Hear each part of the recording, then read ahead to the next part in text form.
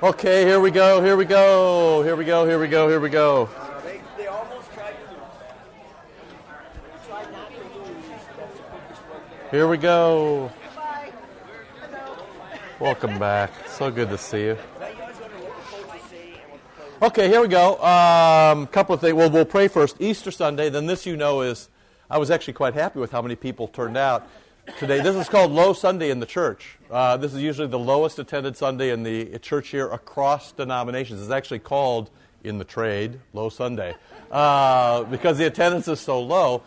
We actually did very well, especially because we had the Sunday school kids sing last night. So we had all the young kids, many of them came with their families, 40 or 50 kids came last night. So, we'll be a little light this morning, but actually it was very nice to see all you come back. Also, there were... very oddly, a lot of visitors in the first service. It was very odd usually we had a lot of visitors for Easter, but it's very odd to have a lot of visitors the Sunday after Easter. I just want to encourage you, as you see people you don't know, just to engage them. It means a lot to people. It takes a lot of courage to walk through the doors of a new church. And there were 3 or 4 couples in the last service who, for whatever reason, showed up this Sunday. And if you don't recognize somebody, don't be shy to just say, I'm the used car salesman, right? Special pleading when I say you should really like this church. But if you say to somebody, I really like my church, it makes a difference, especially if you're of similar age and circumstance. So just kind of keep that in mind. I know you love to see each other, and for many of you only get to see each other this time during the week. That's completely cool. But if you just see somebody, take, just a couple of minutes to welcome them. And, you have a really good thing here, and you have really good friends, but there's room for more people at the table. So, kind of always bring them around, okay? So, Low Sunday in English, but it's Quasi-Modo Genitai Sunday in the church here, which is like newborn babies. So the Sundays often get their names from the introit or the verse appointed for the day. So this is Quasi-Modo Genitai in the old church year. Blessed be the God and Father of our Lord Jesus Christ. By His great mercy, we've been born anew. There it is, like newborn babies. You've been born anew to a living hope, through the resurrection of Christ from the dead. So Christ rises, you rise. It's the simplest thing and the most profound thing in Christianity. You're baptized, you rise again, and you rise up to go to the Eucharist. 1 Peter 1:3, like newborn babies. There you go.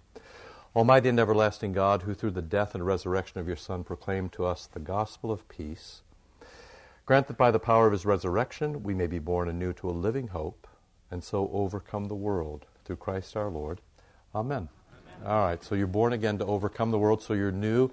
The world is very enticing, and much in the world is good, but some things in the world are to be avoided. So in the basket, that you're very kind to put some money in already. You didn't even know where it was going. The ultimate act of faith. You toss the cash in before you know where it's going.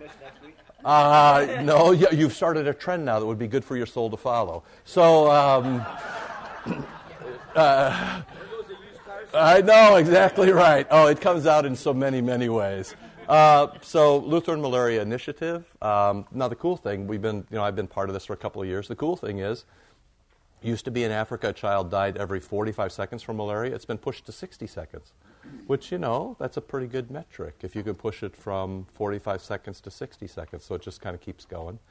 So throw some money in for that if you like. Also, our friends at Grace School are always trying to think of ways to engage donors, engage support. One of the things they've suggested is if you all wanted to visit Grace School, they would send out a coach, a luxury coach, not like a school bus. They send a coach out, a bus, to pick you up and take you down, show you around, let you see the place. It can be a little daunting. It's a tough neighborhood. It's next to, little village. It's a tough neighborhood. Apparently or occasionally people, shoot each other around there. And, if you park your stuff on the street, you're not always sure you're going to come back to it. It's a little daunting. But yet, these kids go to school in that neighborhood, and this school does a lot of good for people who really don't have many other good things going for them sometimes. So they've said, hey, you know what, we'll make it easy and safe for you to come down and have a look at us. You can sort of put away your worries and pop down. We don't want to say, sure, send the bus and then have nobody get on the bus. So if you're interested in going, help me, is it going to be Kathy Thorne, or did we decide without asking her? You talk to her. So your contact person is Kathy Thorne, who knows in advance that you may be coming to talk to her. I think if this is helpful for you, why don't people just sort of talk to you and you can count noses, and then we can get back to them. And if we get we don't want them, they don't have a lot of money, but clearly they have somebody who has a plan for donations, and this is one of the kind of the newest trend in donor support. Doesn't matter if you're going to Costa Rica or South Africa or Grace School, is to bring your donors and have them see it. And people understand now the great shift in philanthropy over the past 10 or 20 years has been that givers, donors, now see themselves not as philanthropists but as investors. And Bill Gates wrote an editorial in, I think it was the New York Times 3 or 4 weeks ago, where he basically summed his whole career by saying it only matters if you can measure it, which is a thing you've been hearing for 10 years or 20 years if you've been paying attention. But it's interesting that has now become the standard for charitable giving, which is very different from what you did over here, which is you sort of tossed your money in and said wherever you send it. That's an old school way to do it. Thank you very much. It's not the way people do philanthropy now. The way people do it is they want to be an investor and they want to see results. In the church, that can be difficult. The good news is in the school, actually, it is one of the places where it's a little more easy to see results. You can see paint on the walls. You can see desks in the classroom. You can see computers. You can see things. So in any case, I'm sure that's what's in the back of their mind. See Kathy, if you would like to go. She'll count noses. If enough noses are counted, then we'll go, okay? Grace Yes? is my alma mater. I graduated from there. And the LWML has been going in the summers. We did everything from pulling weeds around the garden to washing floors and desks. And so it really is a wonderful experience. Those kids are absolutely great there. And the teachers, the sacrifices they bring. It would open your eyes to a wonderful ministry. Yeah, it's great stuff. I mean, we've had a run of things. I know, Mr. Butcher had a band of plumbers who went. Dave Schlusselman took computer people down there. There were other people who fixed things up.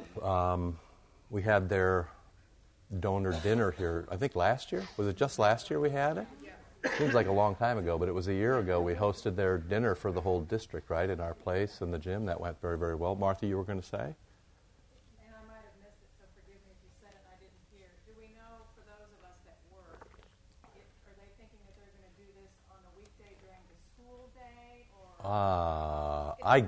It's more of a weekend type of thing. Yeah. Okay. There's no date. They just really need to know if there's enough interest. Yeah, she didn't, in her email though, she didn't specify a time. She was just Right. throwing at the wall. Right. Yeah. Late April, early May. There was more interest in going during the day. My gut would tell me that. And that's true. Yeah, because I was just thinking if you were trying to count noses, Yeah, right. we knew if it was You have to count two kinds of noses now. People who can take the day off and people who can't. So, that's a really good question. It's going to be a different kind of tour whether the school is full or not. It'll work either way, but, clearly your hearts will soften more if you see, the kids behind the desk going, please, please, please, please, please. You'll see, car salesman. It all boils down to Joe home running a dealership. Second profession. Absolutely. All right, good. Everybody good? Anything else going on? You all good? All right. Yes. Yes, sir. Just want to say one thing about the Easter service. It's the first time I can remember that we have used the responsive greeting, He is risen indeed, and I think it's terrific. Good. I never know if you're actually going to say it back to me or not. I'm sort of like, knock, knock. So I'll try to make a note. Thank you very much for asking. It's a common around the world in many different. And the weird thing is people even here greet me often in their. In fact, somebody sent it to me in Croatian. I had to Google it up to see what it was. I'm like, so thanks very much for saying so. Well, the day wouldn't be complete. Ms. Crawford.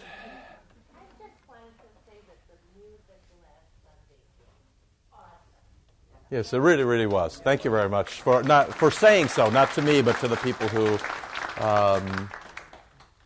That was really quite fun. So, thanks for it's Philip and Peter and Philip, the three amigos. So when you see him, say hey to him. Yeah. Yeah, Thursday and Friday were great too. Yes, of course. Through the whole Triduum, it was fantastic, and so everybody's learning. There were a lot of moving parts up there, so it's going to be fun. There's a lot of things still to come. Pray for your pipe organ someday. Yes.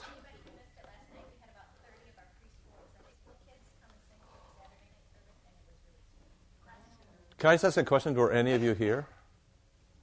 That's about what I thought. So in the vestry this morning, I pitched that maybe we could put you back in another week or two. A completely different demographic at this service. If you could bring them to this service and sing the very same thing, we can still jiggle everything to make that work, no matter how we have to make it work. So can you talk with the three amigos and see what could happen? All right, because it would be fun to have them. I mean, it's great. That would be fantastic. Thank you. All right, anything else? So how'd your prayers and your fasting go? And now in asking that question, I'm asking you a couple things that I don't want to put you on the spot, but we did sort of aim at prayer and fasting for Lent. And, I didn't sort of say who's doing it and who's not, because that's kind of your own decision. But I was just curious if you had any I'll tell you my own, which is I chose to fast on my day off because, one, I didn't want to come to work cranky, and two, it's harder to remember. But I mean, Lent 5, Monday, I'm like making myself lunch at 11 going, oh boy. So, I mean, you have these things where you just sort of miss the day. Did that happen to any of you? Did you miss a day anywhere? You're perfect? Oh, well, great. That's great. We'll monk you up right after the service. Free tonsures, yes, Mr. Hauenstein? So, nobody else wants to confess? Good Lutherans, good job, yes.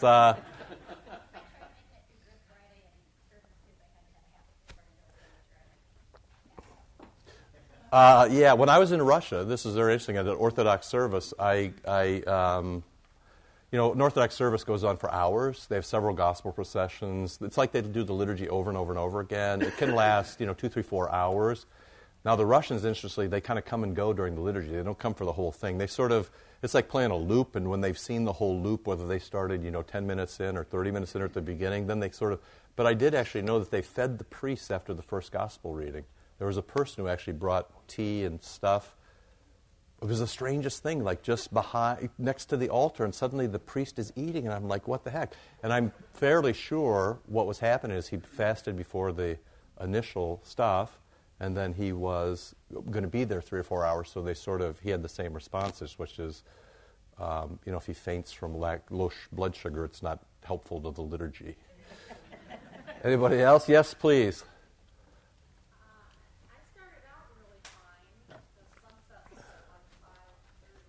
Oh my gosh, really?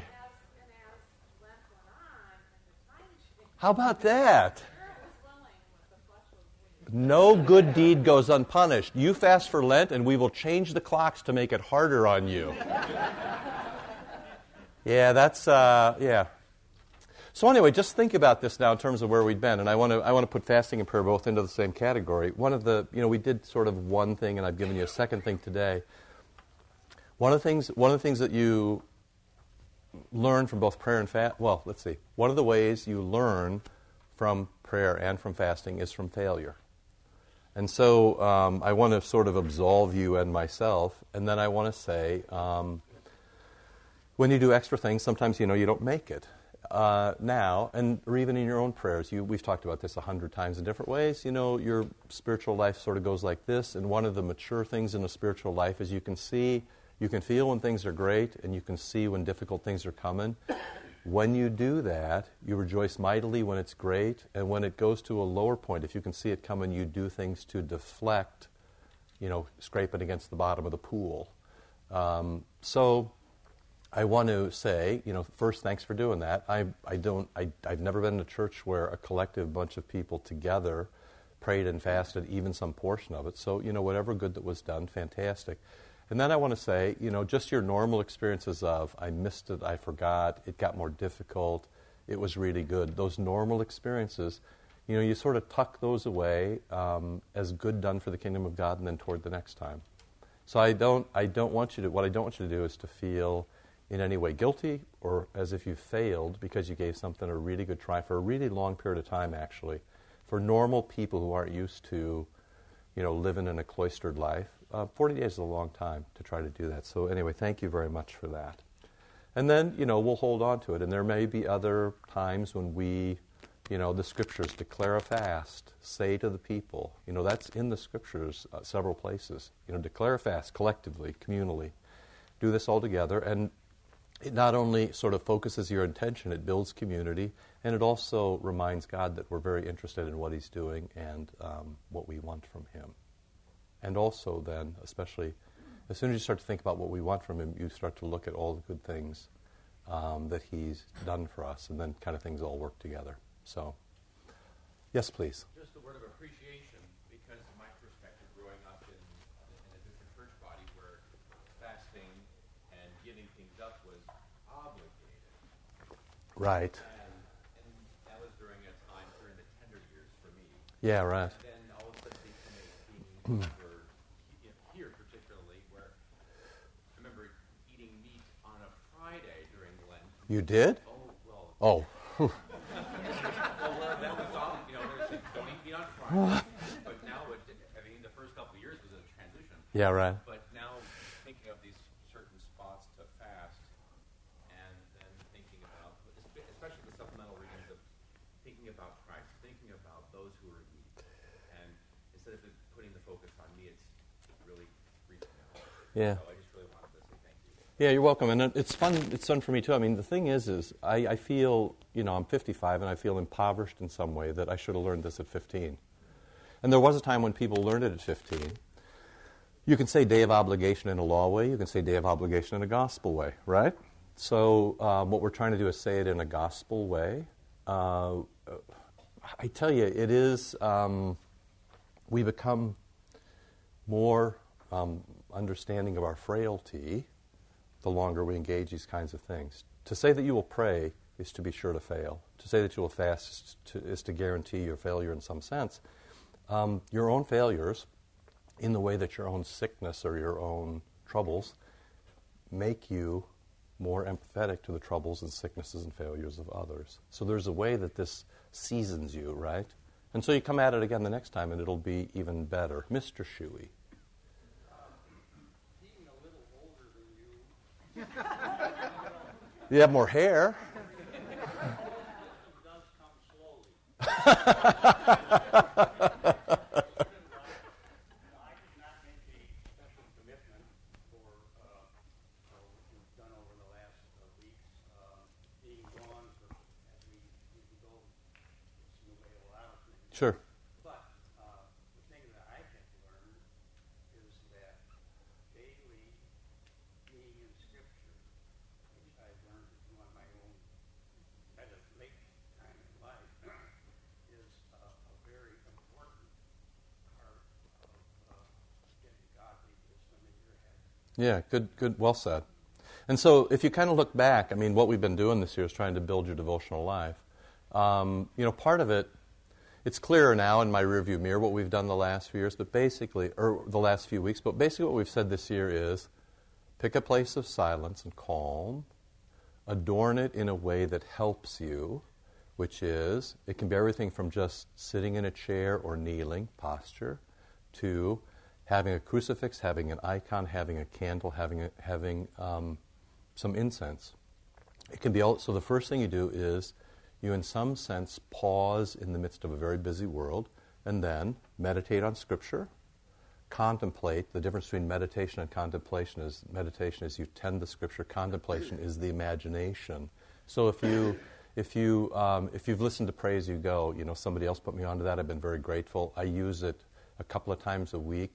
One of the things that they ask you to do is what's more known as contemplation, which is imagine how you might see this in your life, or imagine if Jesus showed up in your midst today and said this. So there's meditation, you read the text, contemplation, you imagine how that makes a difference in your life. Your prayer comes from the meditation and contemplation, so that it's not just I want a pony, it's this is what's important to Jesus, so therefore it's important to me, and that's what we're going to do next. In the Lord's Prayer, you're going to see what's important to Jesus. Okay, and then the fasting is sort of the turbocharging of it occasionally. When you shoot the RPMs into the red, the fasting sort of extends you beyond your normal, and then you see what happens. Now, and Chuck's comments then are very helpful on the back of yours, which is what you don't want to do is do that. I got to tell you, people don't come to church. The reason the church fails is because pastors stand in front of people too and do this. That's to be a Pharisee. It's not that we're so open-minded our brains fall out.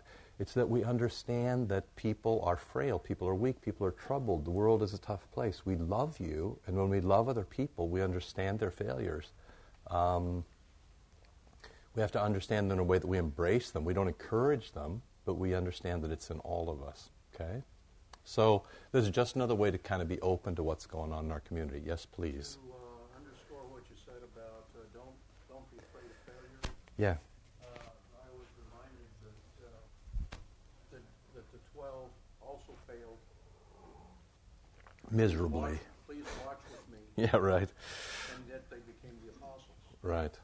Yeah, I mean, it's a crazy thing. Gretchen, you were going to say? We had a fun byproduct of your teaching over Lent. I think our kids have kind of, as always, absorbed the conversations that are happening without us realizing it. And Nolan, our 7-year-old, declared on Thursday, before Friday, that he was going to fast. He was going to skip breakfast on Good Friday. And we were like, okay, our kids said, don't push it on your kids. But he decided he wanted to do it. So he woke up that morning and forgot. Right. Ate breakfast and said, I forgot. So I'm going to fast at lunch. Okay. He failed, but okay, go ahead, fine.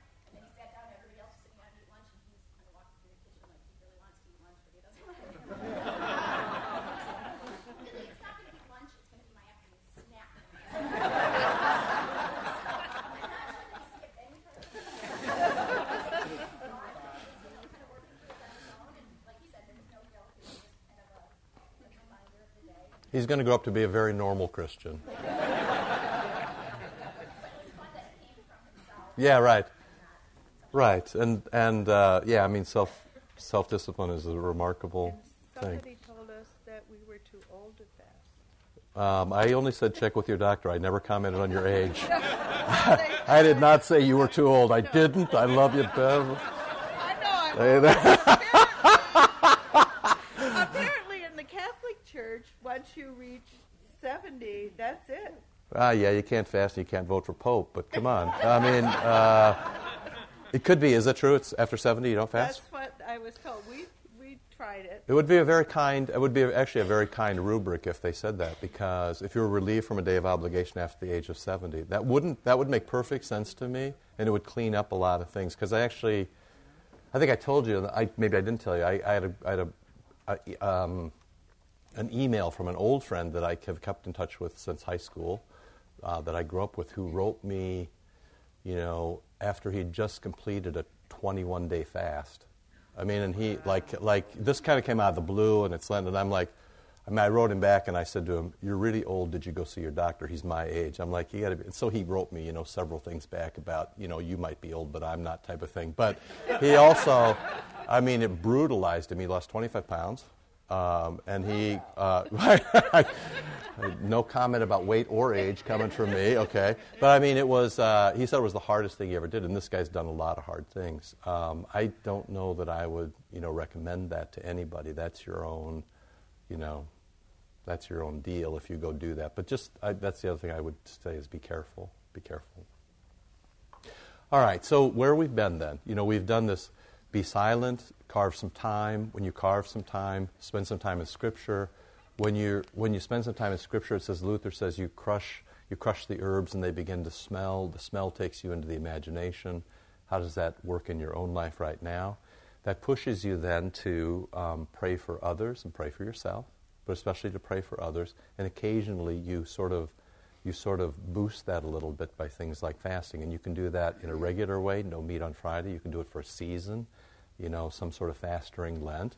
But what that does then is prepares you for sort of the next season. This is usually kind of a week of exhaustion in the church. Usually people are sort of worn out. You can feel it even in the liturgy today. There's less. That's kind of our baseline liturgy. You'll never get less than you got this morning, but that's kind of our baseline. Everybody needs to rest for a moment, think about what's going on, and move through. Now, let's just think about where we talked about with prayers. First, we said, Christ has redeemed the world. But he doesn't redeem the world and move away. He redeems the world so that all of you can play too.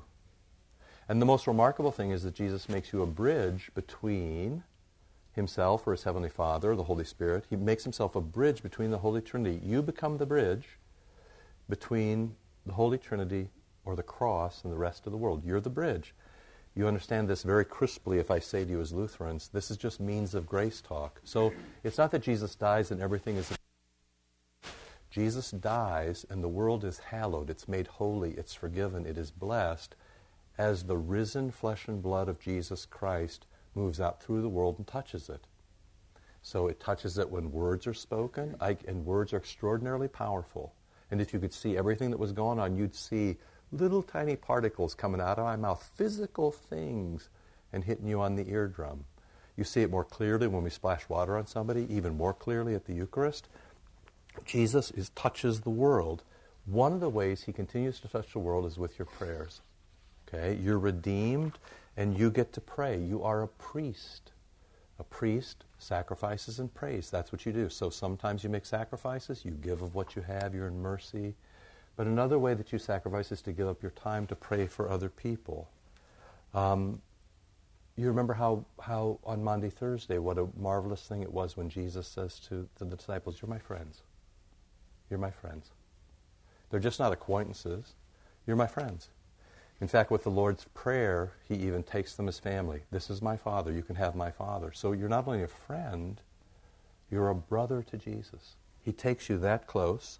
And he gives you then the same work that he does. Your job is to administer God's righteousness in the world. You have access to the Father through Jesus. So you know the cross gives you access to the Father. So the Father loves you. He's your Father. And then he says to you what he says to his Son, go out into the world and love people. And now everything I've said up to this point in the first half hour, from how do we understand obligation, to what do we do when we fail in our fasting, to how do we even fast at all, to how do we set up our prayers, to how we go forward, all of that comes under the notion of you're my friends, you're my family, this is your work. Yes, please. One of the beautiful parts of my job is, or at least something I've noticed, is I've had the homeless folks, they kind of come to me and talk about their various issues and stuff, but a few of them have come up to me privately and said, you look like you go to church. You go to church? And I'm like, yeah, I go to church. And then they ask me, to pray for them. They're like, and then before I leave, they're like, Donna, don't forget to pray for me. Please pray for me.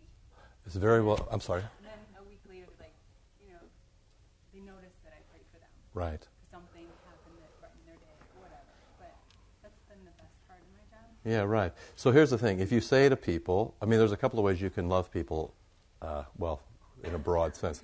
You can stand on the street corner and you can tell everybody they're going to hell, and then hope they'll come to your church.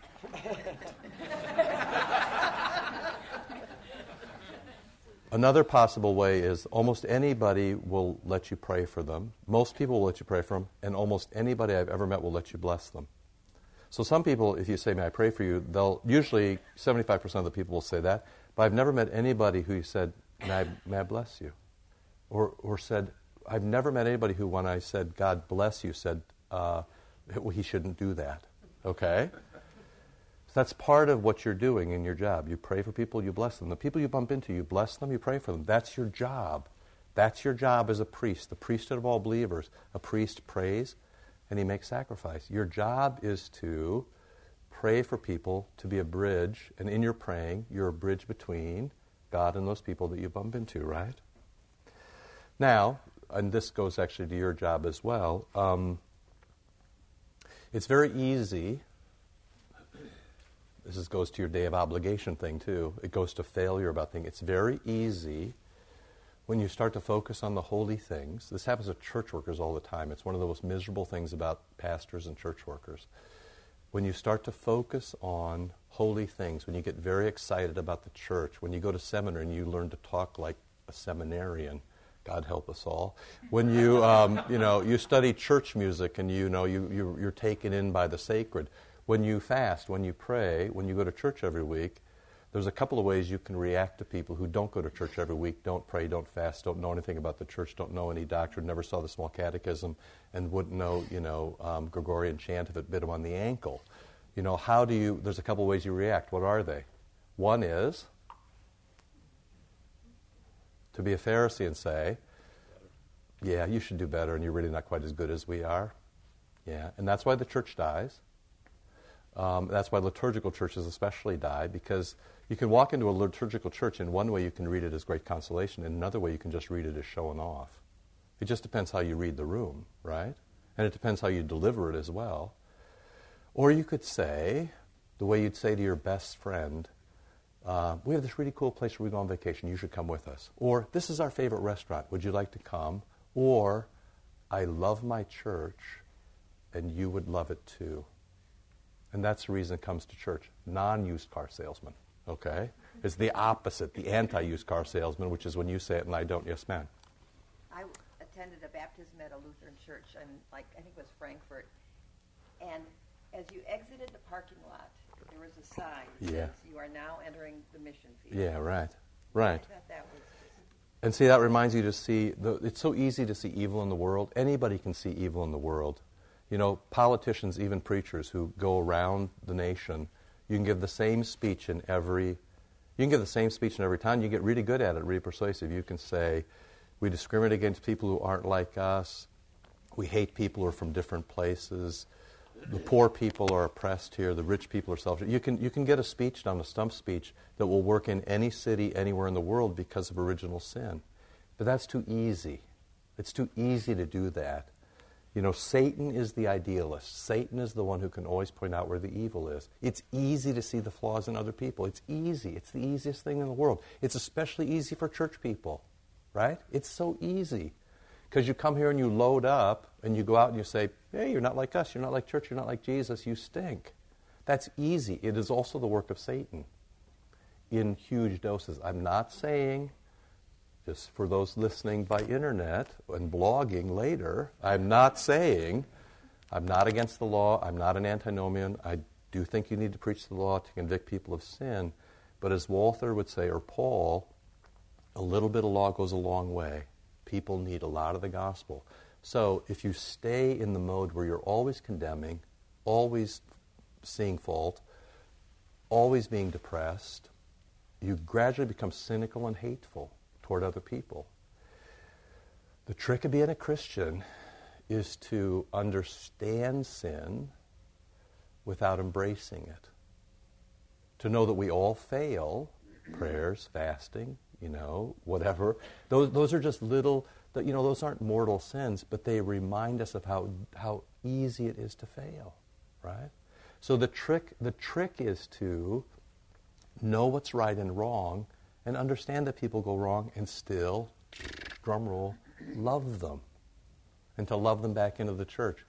If your primary affect is love, when people come in, they will stay. If your primary affect is judgment, they will go. Satan is the one who judges. Jesus is the one who loves. Satan always points out evil and shortcomings in other people, right? And then sometimes Luther says, well, Satan does Jesus' work for him. It's true, but not without the balance, which is forgiveness and working through you to love other people. And part of the great stuff is that God is the only one, Romans 8, God is the only one who can bring good out of the evil that happens. So your kid goes off the rail, your wife or your husband does a horrible thing, people in your congregation. I mean, just pick something. It doesn't really matter. People at work, people on the street, it doesn't matter. Evil is all around. Evil is all around. It's easy to see evil. What's more difficult is to see evil and to still love. What's more difficult is to see evil and still pray. What's more difficult is to see evil and not lose faith. The way that you can do this is by letting your prayer and your fasting and your scripture reading and your contemplation attune you first to Christ, who loves the world, and then to the world, you see. So first Christ, and then as you go out, the world's a mission field. It's not a bunch of people who are not as good as you are. You see, it's all how you think about the world. Okay? So that sort of brings us up to where we are to this next bit. So, we got a couple of minutes. We'll do a little bit here just so you can get started, okay?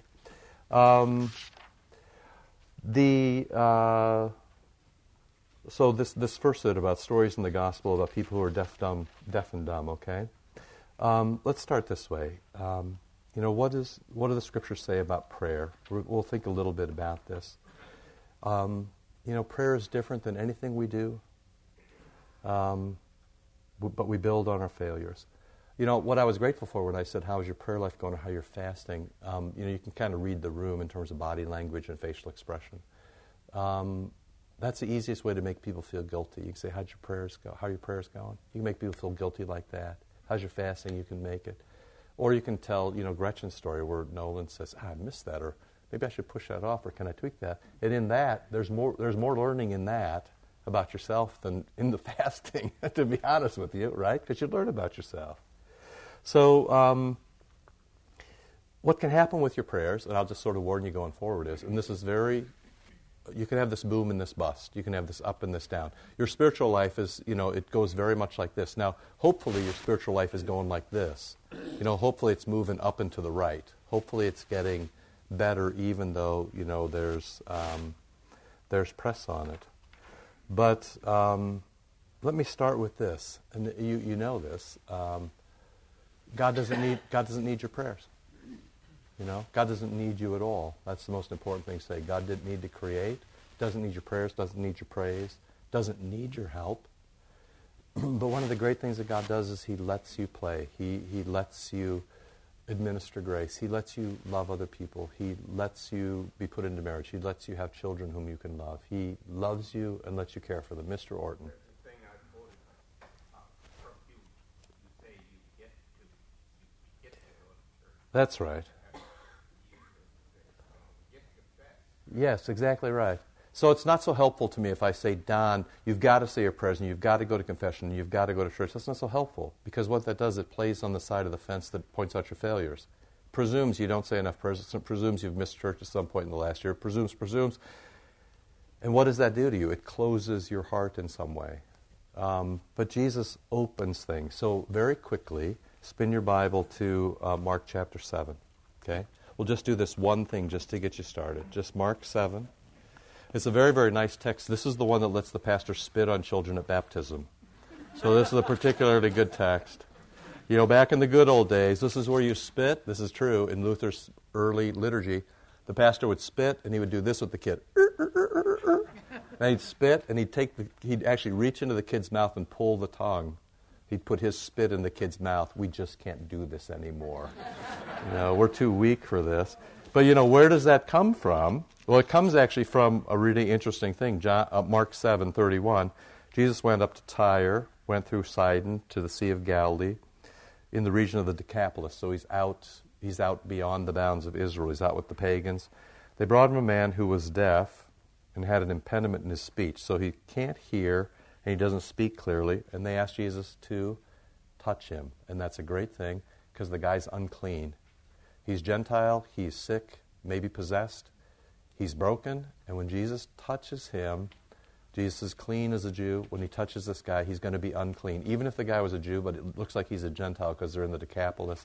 So Gentiles are unclean, sick people are unclean, demonic people are unclean. They say to Jesus, isn't this great now? They say to Jesus is a church guy. And they say to the church guy, will you touch this non-church guy? So now Jesus can have the same reaction you and I could have. We could say, we don't touch people like that. We're church guys. Or you could have the reaction of, sure, that's what church guys are supposed to do. Church guys are supposed to administer grace. Church guys are supposed to give access. Church guys are supposed to give touch. Church guys are supposed to bring love. Church guys are supposed to be a bridge to the world. That's what church guys do. Your choice, what kind of church guy you want to be. I want to be the last kind of church guy. I want my congregation to be the last kind of church guy.